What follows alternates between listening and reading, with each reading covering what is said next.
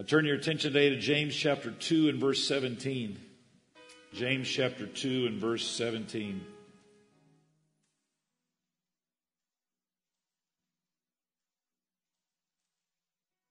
Just one verse I want to read in your hearing. Even so, faith, if it hath not works, is dead, being alone. Even so, faith, if it hath not works, is dead, being alone. I'd like to speak this morning on this subject, death by isolation. Death by isolation. You may be seated. Thank you for standing. A friend of mine is battling cancer, and he told me that he just had his 6-month checkup, and they said that he was good. The scan, everything came back clean. And then the oncologist, the cancer doctor, explained his cancer in a very unique way. He said, right now we have the cancer scared because we have hit it with radiation and chemotherapy, so it is hiding. It's still there. It's just hiding. He said it's afraid to show its face. So every 6 months we have to scan and see if he's trying to come back or if he's still in hiding. So we'll do that every 6 months for 5 years. And after 5 years, if we've not seen anything, then it is gone and you have a clean bill of health. Because if it hides long enough, it will die. If it hides long enough, it will die. I had never heard that metaphor of cancer, although I knew that 5 years was the typical time that they would give you to know for sure if it was coming back. But when I heard that description of cancer, I was very curious about the principle behind it. This principle that if something or someone is forced into hiding long enough, it will die. That was intriguing to me. I know my cousin, Brother Tom Bush, who pastors in Fort Walton Beach and battled throat cancer a number of years ago and did this same thing where every 6 months he went back and scanned. Finally, after 5 years, the doctor said to him, "You will die of something one day, but it will not be this cancer. It is gone." Because if it will hide long enough, it will die. If we can force sin into hiding for at least 5 years, does it lose its grip on us? That's the rhetorical question that I would ask for you to consider with me today. Can we make sickness or the spirit of infirmity hide through prayer until it dissipates? Not everything is immediate. Even when the Lord prayed, there were times when he had to pray again. But is it possible that the people of God could bind together and begin to pray to the point that sickness cannot show its face? You say, well, Pastor Myers, you're just being a preacher now. Well, possibly. But consider this. Greater than chemotherapy, greater than radiation, is the anointing of the Holy Ghost. The power of God is greater than anything that man has ever invented or tried to come up with. And ladies and gentlemen, I am convinced beyond a shadow of a doubt that God is at work in our midst.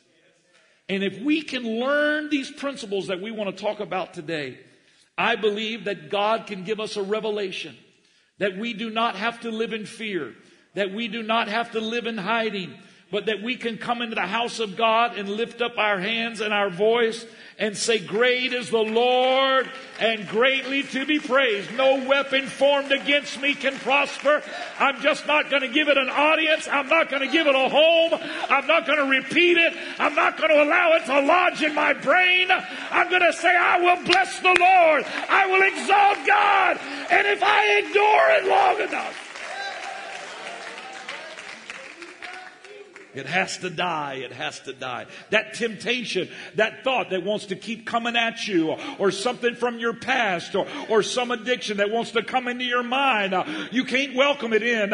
You can't feed it cookies and milk and let it sit in your house and sit in your brain and sit in your thought process. You got to say, oh no, devil, not today. You don't have a place here. You don't have a resting place here. You are not at home here. This is a mind that is given to the Word of God.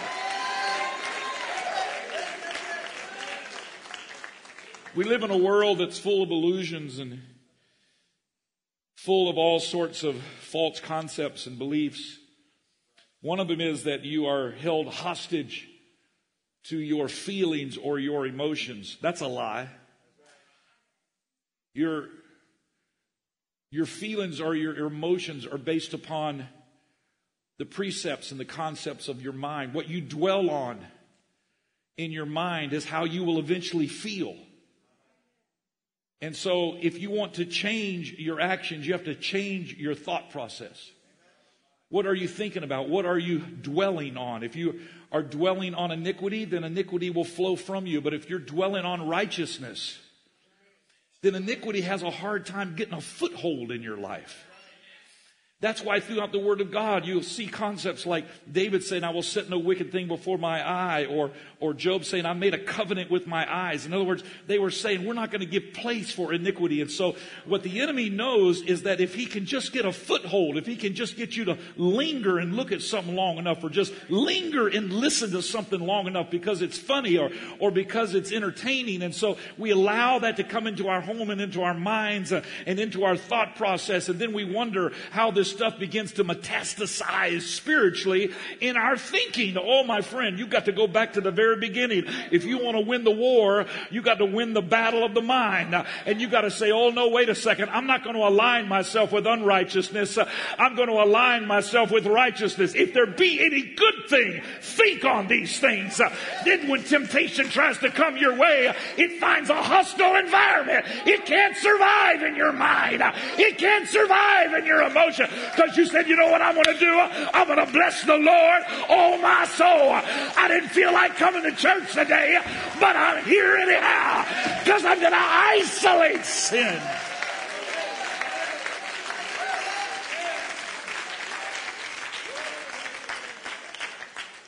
Don't believe this lie that I believe is from the pit of hell, that, if you've made a mistake this week, or if you've, lost your temper, or had a fight with your wife, or didn't do something right on your job, or, I couldn't go to the house of the Lord. I'd be a hypocrite if I'd go to the house of the Lord because I haven't been perfect this week. That's when you do need to go to the house of the Lord. These are not perfect people that you're sitting around. We are all here by the grace of God. But the enemy knows that if he can isolate you, he can destroy you. And so he wants to try to keep you out of the house of God. He wants to try to keep you from your brothers and sisters. He wants to try to keep you out so that he can isolate you and destroy you. Because if he can isolate you, then the smell of death comes over you. And everything in its brother tries to attack you in the spirit realm. But you say, I'm going to go to the house of God anyhow. I'm going to bless the Lord anyhow. I'm not perfect, but I serve a perfect God. And I can give him some perfect praise. I say, if you've messed up, if you failed, if you tripped up, come to the house of God anyhow, because you said, I got to stay connected to God's people. I got to bless the Lord, oh my soul. I got to get in the house of God, because if I get there, I can live. Our theme this year is together, so these are some things I'd like to explore with you, these principles that I believe are from the Word of God. In our text, James mentions this principle, this close proximity between isolation and death. Not to teach it, but he literally states it as a matter of fact, as if it's common knowledge. In the field of law, there's also a concept that's called causation. It's an element that must be proven in tort law, or what we refer to today as personal injury. Causation says that if not for the company making that faulty product, then I would not have been injured. It's in the context of what they call but for. But for the man coming into the building with a wild dog, I would not have been attacked. So we find fault based upon the causation link between the injury and the person who perpetuated a chain of events that caused the injury. It doesn't even have to be immediate. It just has to start the chain of events. We know that from the Word of God that that's the way temptation is, that it wants to come in and then metastasize and become sin, and then sin brings forth death. And so there is this process that the enemy tries to take all of us down. So there has to be this causation link. Well, when you look to the Word of God, it appears in James that there is a causation link that is just assumed. Even so, faith, if it hath not works, is dead, being alone. It's dead. Why? Because it was alone. It's dead because it was by itself. There's another established principle in Scripture that would buttress this conclusion. We find it in Matthew. Matthew 18:16 says, "But if he will not hear thee, then take with thee one or two more, that in the mouth of two or three witnesses let every word be established." Matthew 18:20, "For where two or three are gathered together in my name, there am I in the midst of them." There is a credibility in the spirit realm and in the power of God and in the presence of God when there is at least two that are in agreement. It's the atmosphere of a life where two or three are gathered together. Why is that? Because the absence of a single soul or the absence of annihilation brings the presence of God. And if God is drawn to the absence of isolation, it is because He brings life. So where two or three are gathered together, there am I in the midst of them. When you came together today to worship the Lord in a corporate setting, it wasn't just because you didn't have other options, but you recognize that if I can get to the house of God where there's some other people that are singing, that are worshiping, that are blessing the name of the Lord, that's where God will be. That's where life will flow.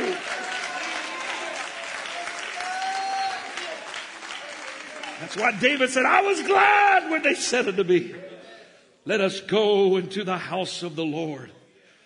Because God's Spirit brings life. It is drawn to the two or three. It is drawn to the gathering. Because if solitary is synonymous with death, then unity is synonymous with life. If two or three are gathered together, if two or three are in agreement, something will begin to live. Something will begin to grow. If sin is not given an audience, then it must die. If sin is not given a place of agreement, it will die.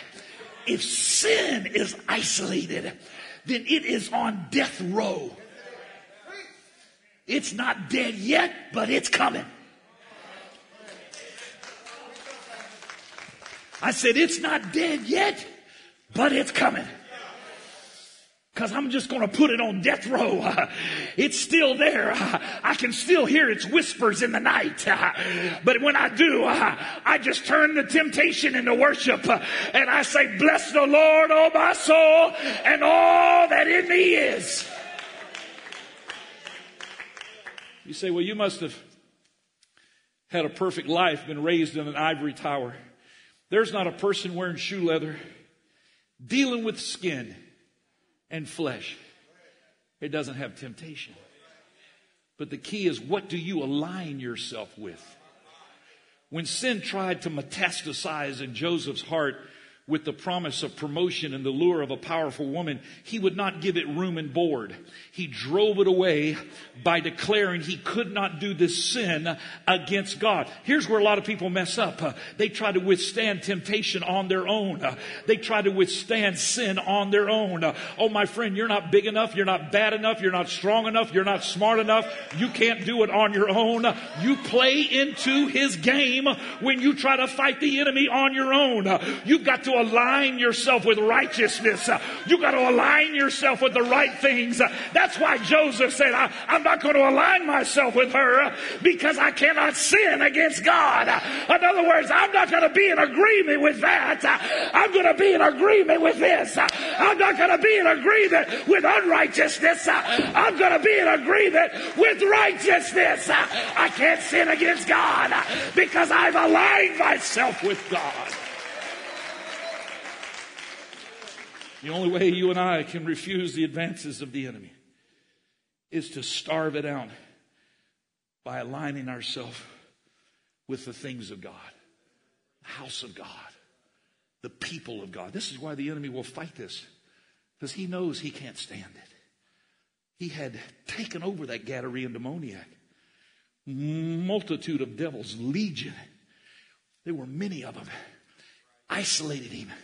He couldn't be at home with his family. He was running by himself. This is what sin does. Isolates you. Put him up there in the tomb. He's not dead yet, but just have him run around in the tomb so he knows that one day this is where his home is. You better get used to it, Gadarene demoniac.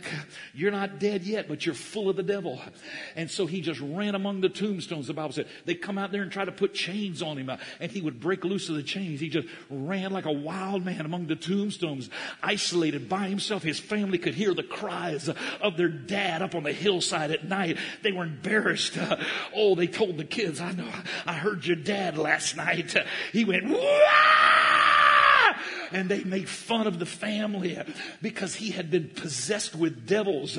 But when Jesus and his disciples came across the Sea of Galilee, and when they came across the Sea of Gennesaret and made their way close, the Bible said that the man ran down out of the tombs and began to worship God. You don't even have to be in your right mind, but there's something inside of you that says, if I can just worship God, if I can just bless the Lord, I don't even know what all's happening in me, but I'm tired of being by myself. I'm tired of being isolated from the presence of God and the people of God. There's something inside of you that says, I've got to worship. I've got to bless the Lord. I've got to exalt your holy name. I'm going to be in agreement with righteousness. I'm going to be in agreement with holiness. I'm going to be in agreement with the things that God is doing. When David stayed in the company of people of like precious faith, he was able to withstand the temptation of revenge. But when he was alone, sin was able to find company. If something keeps coming at you that you know is wrong, keep isolating it. It may not go away right away, but it will eventually. I said it will eventually. You say, I'm tired of fighting this battle. Get up on your feet and fight one more day. I'm not going to give in to the voices of the enemy. I am not alone. I'm not going to let the devil tell me this church don't care about me. I'm not going to let this devil tell me that the pastor doesn't care about me. I'm not going to let this devil try to convince me that I don't have a place and a part in the kingdom of God. I am a child of God. I've been bought by his blood, sanctified by his spirit. I've been buried in the name of Jesus Christ. This is my home. This is my house. This is where I abide. This is where the presence of God is. Come on, somebody. You got to make up in your mind, I'm not going to die alone.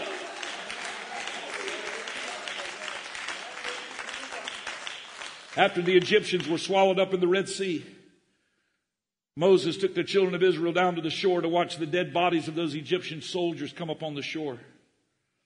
You see, for 400 years they had been under the tyranny of these Egyptians, that every time they wanted to hope and believe, they were forced back into the reality of their situation. But the Bible says in the book of Acts that when they were in slavery, when they were in captivity in Egypt, that God fulfilled his promise to Abraham that he would make his seed to be as the sand of the sea and the stars of the sky. So while the enemy tried to do everything they could to kill them, God kept multiplying them. Because even if you're in an adverse environment, God can keep multiplying his blessings upon you. Even if you can't see a way out of your dilemma, God can put people in your life that'll say, we're going to worship God together. We're going to believe together. We're going to go to the house of God together. We're not going to die in this valley. We're not going to die isolated. We're going to get up and live to fight again. Moses told the children of Israel, I want you to go down the shore. And they watched those dead Egyptian soldiers wash up on the shore. Look at their faces. I want you to look at them. Because he said, from this day forward, we will not fight them anymore. We're going to have to fight other battles. We're headed into a desert. But this battle is over. Because the sea, the Red Sea, the Great Sea, as it's often referred, had isolated them from their past. This is what baptism does. It fixes a great gulf of remission or removal from you and the sins of your past. It removes you from the tyranny of unwanted visitation that'll come at you and say, oh, I know who you are. You down there worshiping God, but I know where you were. I know the kind of life you used to live. You are nothing more than a heathen. You're a sinner. And the devil wants to remind you of your past. I feel like saying today what that old preacher said, that when you go down in that water in Jesus' name, all of your sins are washed away and God puts up a no fishing sign. That means don't go back and drag anything back up. Don't let the enemy come back there and drag anything up. Just like that Red Sea separated the children of Israel from their past. I've come to tell you that when you are buried in baptism, in the name of Jesus Christ, everything that would try to control you and destroy you from your past is gone. It's lost its grip upon you. You're a new creature in Christ Jesus. You arise one more day to worship. One more day to say, great is the Lord and greatly to be praised. You're going to have more battles. You're still going to deal with humanity, but not anymore. That past, that addiction, that trial, it's gone forevermore. Oh, you ought to lift your hands and thank Him that God has set us free by the power of His name. Kill it through removal. Kill it by isolation. Sin seeks for a wounded spirit because it knows you're alone. It knows that you're alone in your thoughts, alone in your hurt, alone in your pain. It offers comfort. It offers a compassionate ear. Jonah was in a state of isolation after the city of Nineveh had repented. He had the wounded spirit of an older brother. You know, that spirit that the older brother of the prodigal son had. The spirit that wonders why we're giving so much attention to the wicked. Why are we celebrating him coming home? Jonah had the same spirit. Why are we celebrating Nineveh repenting? They're a bunch of wicked people. In fact, the Bible said that Jonah said to the Lord, I knew this would happen. I knew you were a merciful God. This is why I went to Tarshish. You told me to go on a crusade. I wanted to go on a cruise. Because I knew that if I came to Nineveh and preached repentance, if by chance they repented, you would forgive them. Why don't you just take my life? The Bible said he went over on the east side of the city by himself, built a little booth, a little covering. He already had the smell of death on him because the smell of death is isolation. The thing that wants to die goes off to a place of isolation. If an animal is fixing to die, it doesn't go running and dancing in the meadows.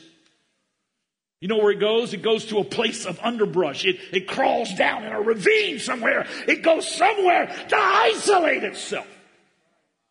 That's why you should never let the enemy force you into a place of isolation. Even if you're wounded, even if you're hurting, you got to come up out of that ravine. You got to say, I got to get to the house of God. I got to get to a place of worship. I've got to bless the Lord anyhow. Isolation is intended to cause sin to die, but the enemy will try to turn it around and cause you to die. Death seeks isolation. God decided to give Jonah an object lesson. He prepared a gourd that grew up around Jonah and gave him more shade from the sun. He was happy about that. Then God prepared a worm to eat the gourd. And the next day prepared an east wind to blow his little shack down. And in the middle of that heat, Jonah says, it's better for me to die than to live. He's isolated, and yet he is exposed. God exposes him to teach him a lesson about isolation. Is it possible for us to be so blessed that we get depressed with our blessings? Would we still worship God if everything was taken away from us? If we didn't have an air-conditioned building, if we didn't have a gourd and a lean-to to hide under, if just the heat of persecution was upon us, what would we do? God said, you mourn for the loss of that gourd. Although it came and went in one night, you had nothing to do with it. You didn't till the ground for it to grow. You didn't fertilize the soil and nurture the earth so it would grow. And yet you mourn more for that gourd than you did the city of Nineveh, where 120,000 people do not know their right hand from their left hand. You know, the Lord was saying there's 120,000 children that are in that city that don't know their right hand from their left hand. And because the people have repented, I have spared the city. And I'm like, what's Jonah going to do? The problem is, that's the last verse in Jonah. I'm flipping through the pages. What did he do? Going forward, I'm going backwards. And then I just felt in my spirit to look into the New Testament. I go in the New Testament and I read, especially in Hebrews, Jonah didn't die in that situation. Something happened for Jonah to be remembered. What happened after the Lord gave him this object lesson? Here's what I think happened. I think that Jonah got up and went down to Nineveh and found a way to rejoice with folks that he didn't even like. I think Jonah got up and went down into Nineveh, even if he was going there grudgingly. I mean, he went and preached grudgingly. He probably went down there grudgingly after that. Let me go down there and see what's happening. He gets down there and kids are in the street worshiping. People are bringing their sacrifices. People are shouting Jehovah Jireh, my provider. They're worshiping all over. Before long, Jonah can't help himself. He finds somebody there in the streets to kind of dance with. At first, he can't dance. First, he doesn't feel like it. But after a while, because he joined himself to people that he didn't even care about. I mean, for a long time, you didn't even come to church because you heard about them holy rollers down there at East. I don't even like those people. But you came anyhow. And you hung on to your seat and you watched. Maybe even with a critical eye. Somebody come running by and you looked at them with wide open eyes. Wasn't sure what to do, but you just hang around long enough. Before long, you'll find somebody to worship with. Before long, you'll say, great is the Lord and greatly to be praised. I was glad when they said unto me, let us go into the house of the Lord. Oh, my friend, I've come to tell you that you got to do what Jonah did. I'm not going to die here in this isolation. I'm not going to die here under this gourd, feeling sorry for myself, sucking my thumb and feeling like I'm a martyr. I got to find somebody to worship with. That's the first thing you got to do, is you got to rise up and find somebody to rejoice with. That's why the Bible said, rejoice with them that rejoice. Sin wants to try to isolate you, to keep you away from your brothers and sisters, keep you away from the church. You got to push through and force yourself to come together. The Bible's full of verses that strengthen this. 1 Chronicles 16:34. Oh, give thanks unto the Lord, for he's good, for his mercy endureth forever. And say ye, save us, O God of our salvation, and gather us together. And deliver us from the heathen, that we may give thanks to thy holy name and glory in thy praise. They say, we coming together. Why are we coming together? To glory in thy praise. Ezra 3:11. And they sang together by course and praising and giving thanks unto the Lord, because he's good, for his mercy endureth forever toward Israel. And all the people shouted with a great shout when they praised the Lord, because the foundation of the house of the Lord was laid. They didn't even finish it yet. It was just the foundation. But many of the priests and Levites and chief of the fathers, who were ancient men that had seen the first house when the foundation of this house was laid before their eyes, they wept with a loud voice, and many shouted aloud for joy, so that the people could not discern the noise of the shout of joy from the noise of the weeping of the people. For the people shouted with a loud shout, and the noise was heard afar off. There were people there with different purposes. There were some people there with different emotions. There were people there from different ways of perspectives of why they were there. But guess what? They all began to worship together, and it created a noise that was heard afar off. Not everybody's like you. Not everybody's like me. But we come together because we're not going to die as an isolated individual. God has put us in a body of believers. And so we choose to worship God. We choose to say, great is the Lord and greatly to be praised. We come into your house to connect with our brothers and sisters and to worship him. Isaiah 59:1, behold, the Lord's hand is not shortened that it cannot save, neither his ear heavy that it cannot hear. But your iniquities, watch this now, your iniquities have separated between you and your God. See, that's how sin works. It separates. And your sins have hid his face from you, that he will not hear. That's the natural cause. That's the natural byproduct of sin. Because you serve a holy God, there is that separation aspect that happens when sin becomes a prevalent part of your life. It isolates you. But look what happened. Psalm 62:6. I have set watchmen upon thy walls, O Jerusalem, which shall never hold their peace day nor night. Ye that made mention of the Lord, keep not silence, and give him no rest till he establish, until he make Jerusalem a praise in the earth. A praise in the earth. The Lord hath sworn by his right hand. That's the position of power and authority. And by the arm of his strength, surely I will no more give thy corn to be meat for thine enemies, and the sons of the stranger shall not drink thy wine, for the which thou hast labored. But they that have gathered it shall eat it, and praise the Lord. And they that have brought it together shall drink it in the courts of my Holy Ghost, or my holiness. Praise will connect you, and praise will bring you together. Even though sin tried to separate, the Lord said there's going to be a praise in the earth. And so Jerusalem is going to be that. And when you begin to praise him, my friend, God can't help but bless you. And he said, I'm going to give you sustenance. I'm going to give you nourishment. When they came together to worship God. Elijah had battle fatigue from dealing with the prophets of Baal and then Jezebel. He wondered if there would always be sin, always be someone trying to take his life. He asked God to take his life. He crawled up under a juniper tree. He crawled up under a juniper tree. A juniper tree. Now, I'd always read that and just thought that was one of them trees over there in the Middle East. But I was interested in juniper, so I researched it, and it's only found 3 times in the Bible. But one of the times that it's found in the Bible is in Job. And in Job, he says, I believe it's chapter 30, he says, they have taken the roots of the juniper tree and they have eaten them. And it became their meat.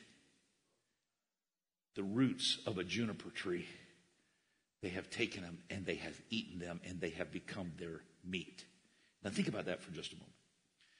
Here's Elijah up under a juniper tree, crawls up under there. He's had this great revival. God answers by fire on the top of Mount Carmel. Incredible. Great things.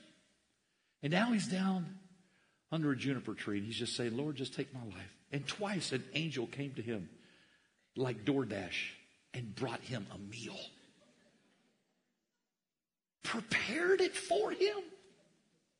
Uber Eats brought it to him. and told him, arise and eat. Oh, my friend, a person in spiritual isolation will stop eating. Not McDonald's. They will stop eating the Word of God. That's why not only do you have to arise and worship, but you've also got to arise and eat. You've got to get into the Word of God. You've got to have a steady diet of the Word.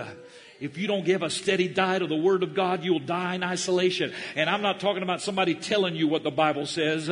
I'm talking about you've got to open up the Bible yourself, and you've got to get into the Word, and it will be your strength. Come on. You don't have to die under a juniper tree. You can rise up and eat something. You can get into the Word of God. Now, I want you to notice this. There's a pattern here. There's a pattern between rise up and worship and rise up and eat. Do you notice anything there that's similar? Rise up. It's not rocket science. Rise up. You know what that means? You got to change your posture. You say, I don't know how to change my posture. You got to change your perspective.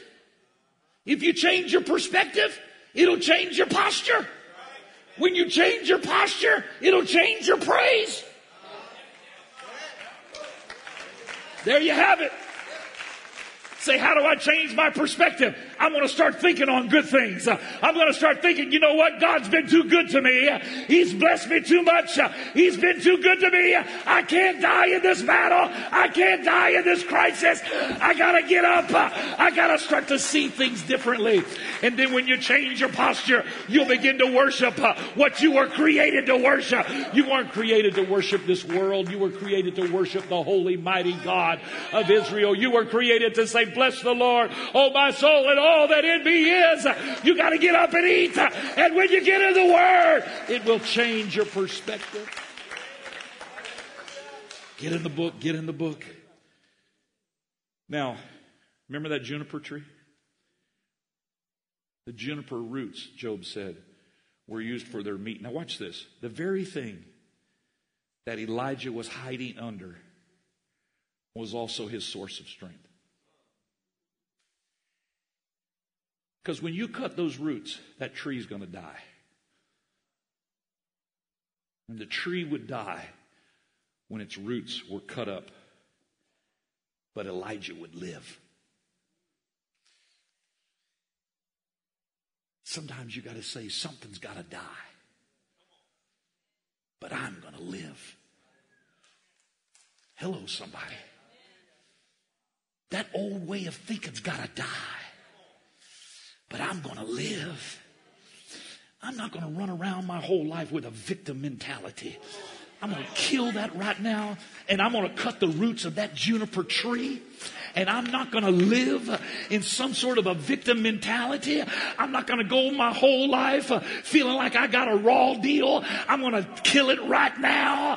I'm going to look that thing in the face and say, you're not going to control me any longer. Come on. I don't know what your granddaddy was or what your grandma was or if your daddy was an alcoholic, but it does not have to plague you any longer. You can say, I am a child of God. I was created to worship. I am going to live. Come on, you got to kill that old way of thinking. You got to kill that old way of talking. You got to kill that old way of walking.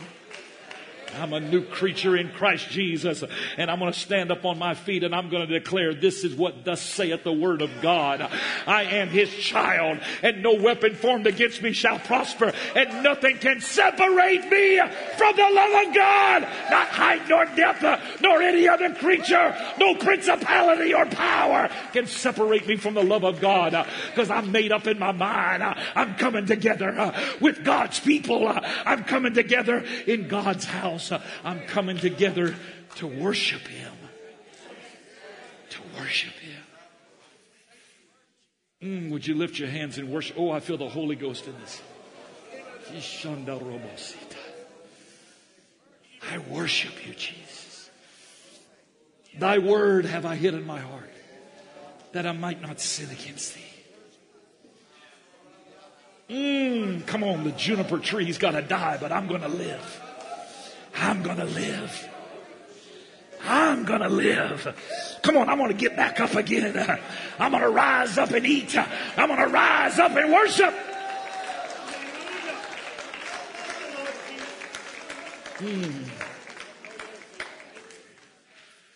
From there, Elijah goes to a cave. The Lord says, what are you doing here?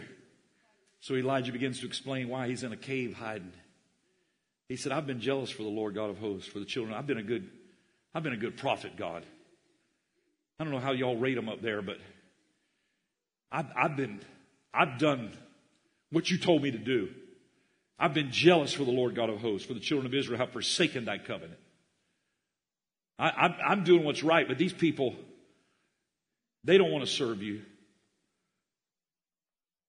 Children of Israel have forsaken thy covenant. They've thrown down thine altars. I build altars, they throw them down. They've slain thy prophets with the sword. And then here it is. It's always the last thing that really reveals what they're thinking. People come in and talk to you and they tell you 12 things, but it's the last one is why they're actually there.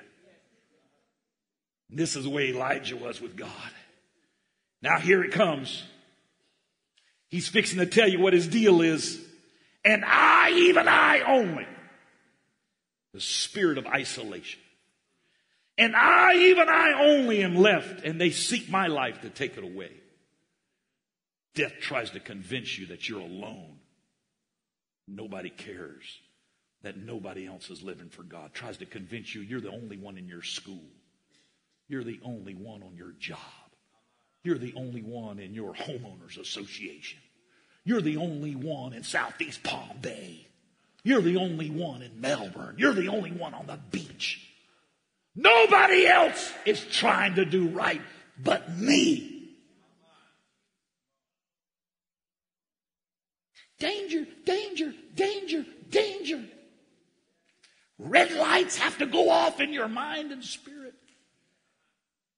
God says, I have 7,000. Just like he had to tell Jonah. There's 120,000 are children. They don't know their right from their left hand. Now he has to tell Elijah, hey, guess what? I got 7,000 people that have not bowed their knee to Baal. I want to declare something right now. Maybe this is for somebody watching by internet. I want to declare this under the boldness of the Holy Ghost. That I don't care what the news media tells you. And it tries to make everybody convinced that this world is going to hell in a handbasket. I want to come against that lie and say that this country is full of righteous people that love God. That get up every day and put their pants on and put a shirt on and they go to work and they support their families and they live righteous, godly lives.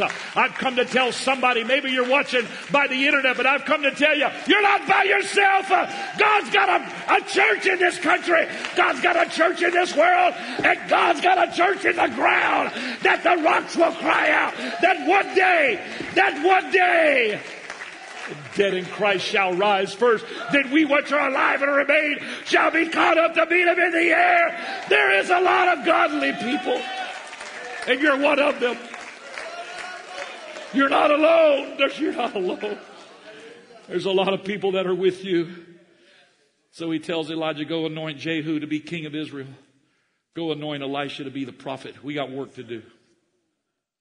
You can't do it hiding in a cave. Find somebody to do ministry with. You're feeling isolated? Pick up a Bible study chart. Start teaching somebody a home Bible study. Find somebody to do ministry with. Ooh, man. If I could just find somebody that will begin to worship the Lord with me. If I can just get in the presence of somebody that's hungry for God. You ever wonder why in the book of Acts the apostles were always in pairs? That's because Jesus sent them out that way. The Bible said he sent them out 2 by 2. He sent Philip out in the desert. And you say, well, he sent him out by himself. And Acts say, yes, he did, but he put him out there to connect with somebody else that was isolated. Put him out in the desert. But there was a man from Ethiopia coming down in his chair. He had been to Jerusalem to worship. And now he had his book open. And he was reading the prophet Isaiah. And the prophet Isaiah was talking about the Messiah. And he wondered who it was. So the Lord picked up Philip out of a red-hot revival in Samaria and plopped him down in the middle of the desert. Why? Because if you'll read the book, you won't be alone. I want to say something to all you singles. You want to find somebody? You need to get in the book. You don't need to be 1-800-FIND-A-MATE. You don't need to be running on all these connection websites. All you got to do is get into the Word of God. Say, Lord, I'm going to just serve you. I'm going to worship you. You won't be by yourself very long. If you get in the book, if you start to say, I want to find something in the Word of God that will allow me to help somebody else. How can I accept some man should show me? Philip says, you understand what you're reading? No, never even met him. Calls him up in his chariot. He starts to tell him about who the prophet Isaiah is talking about. Starts to tell him about Jesus. Starts to tell him about baptism. And about that time, they come across an oasis in the middle of the desert down there in the Gaza Strip, in the southern part of the Holy Land area. Tells the chariot driver to stop. Mr. Philip, here's water. What doth hinder me to be baptized? Philip said, if you believe. He said, I believe. And they got down out of the chariot, and he baptized him in the name of Jesus Christ. Because you're not alone. You are not alone. I got to find a way to get connected to what God is doing. And if I do, and if you do, God is going to do something powerful, supernatural. Oh, my friend, sin dies when it's isolated, so starve it out. But souls don't have to die in isolation because we have the ability to rise up. We got the ability to come together. This is what Ezekiel was being taught by God. God took him to a graveyard to illustrate the reversal of this process. The grave had isolated the bodies and even the bones, because the isolation of the grave continues its destructive process. They were separated by death and time. But God told Ezekiel to prophesy to the bones and tell them what thus saith the word of God. Hey, all you dry bones, listen up. He's standing by himself in a cemetery with a valley of dry bones. And he's down there by himself. But he's in the presence of God. And he says, prophesy to the bones and tell them, hear the word of the Lord. Why does he start out telling the bones to hear the word of God? Because there's life in the word. Thus saith the Lord God unto these bones, behold, I will cause breath to enter into you, and ye shall live. If the first thing is rise up and worship, and the second thing is rise up and eat and partake of the word of God, the third thing is rise up because the Spirit of God is bringing us together. And it is the Spirit of God, the Holy Spirit of God, that unites us together, that gives us the resurrection spirit of life. Sin wants to destroy, sin wants to decay, but the Spirit of God has come to resurrect us and to give us a new way of thinking and a new way of talking and a new way of walking. And the Spirit of God does not make you a human monastery. The Spirit of God does not fill you up and then isolate you. Oh no, my friend. The Spirit of God fills you up and then connects you to the body of believers. The Spirit of God brings life by bringing us together. That's why in the book of Acts we read, and when the day of Pentecost was fully come, they were all with one accord in one place, and suddenly there came a sound from heaven as of a rushing mighty wind, and it filled all the house where they were sitting, and there appeared unto them cloven tongues like as of fire, and it sat upon each of them, and they were all filled with the Holy Ghost, and began to speak with other tongues as the Spirit gave them utterance. And there were dwelling at Jerusalem Jews, devout men out of every nation under heaven. Now when this was noised abroad, the multitude came together from all different countries. They came together. That's what the house of God does. That's what the Spirit of God does. Brings us together. We may be from all different countries, but we come together. Because the Spirit of God is the great unifier that brings us together. That's why we're not white or black or Democrat or Republican or liberal or conservative. We are the children of God. And the Spirit of God has brought us together. The world wants to divide us, but God says you're all mine. Every single one. You are my children. Jews, Gentiles, proselytes. It didn't matter where they were from. They were all coming together because the Spirit brings you together. Now back to Ezekiel verse 6. And he says, and I will lay sinews upon you and will bring up flesh upon you and cover you with skin and put breath in you and ye shall live. You see how that Spirit brings life? And ye shall know that I am the Lord. So I prophesied, and as I was commanded, and as I prophesied, there was a noise. And behold, a shaking. Do you see the parallel between that and Acts chapter 2?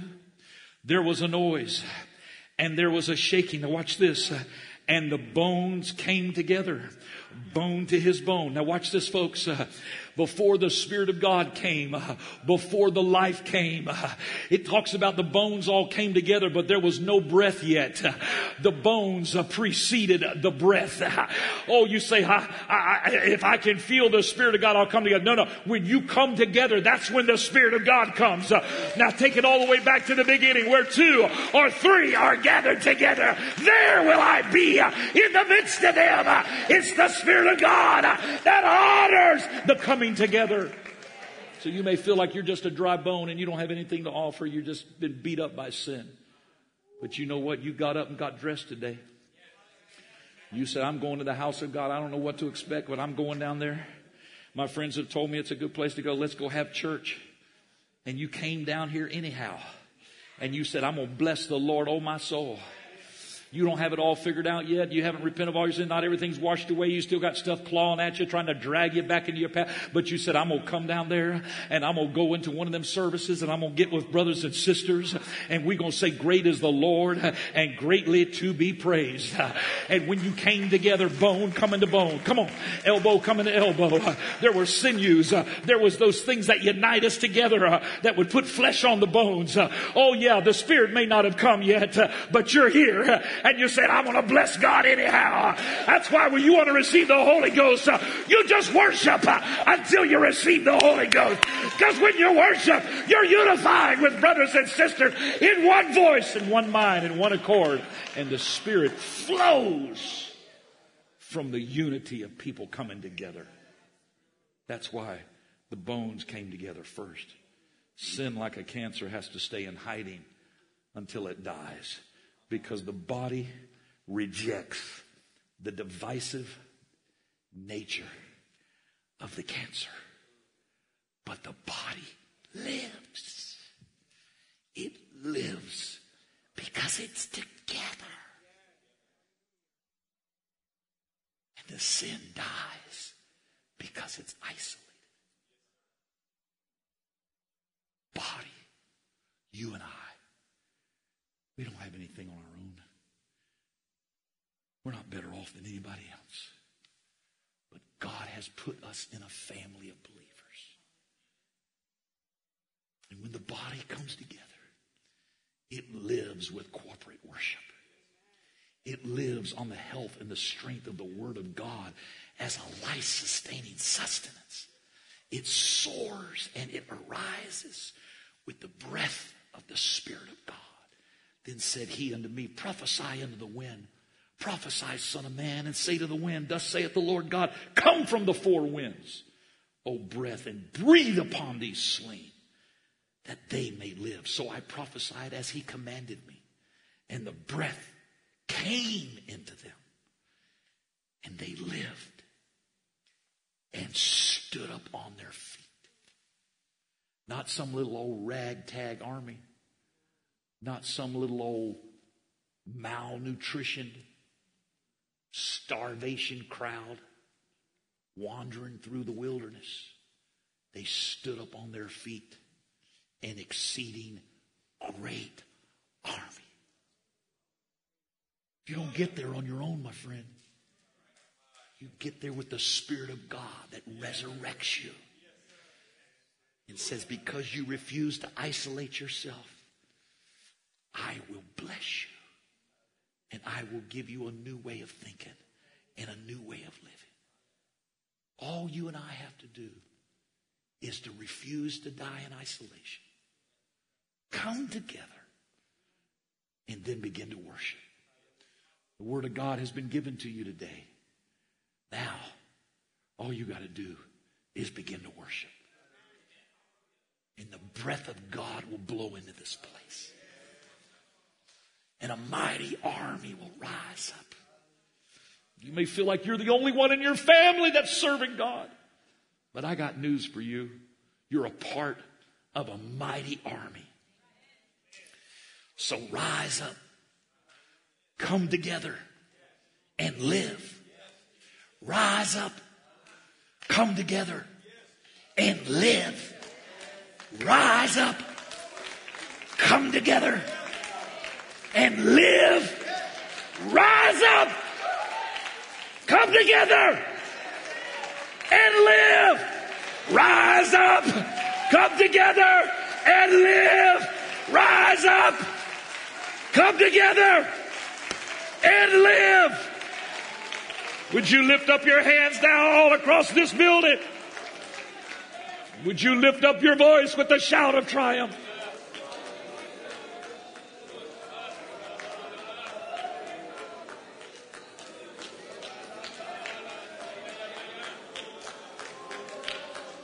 Yakota robosata rabahaya. Yandiabohota robosia.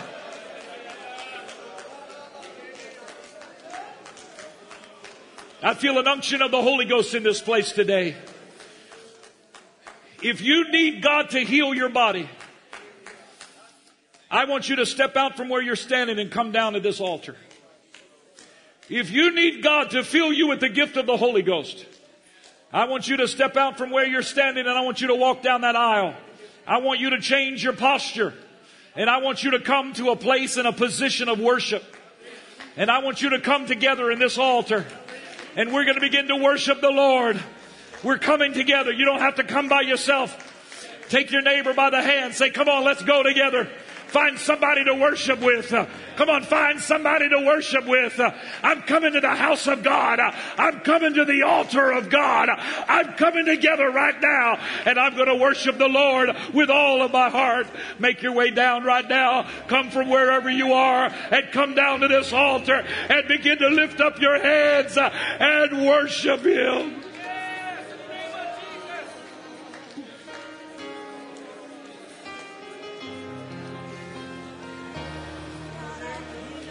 That's it. Begin to worship Him.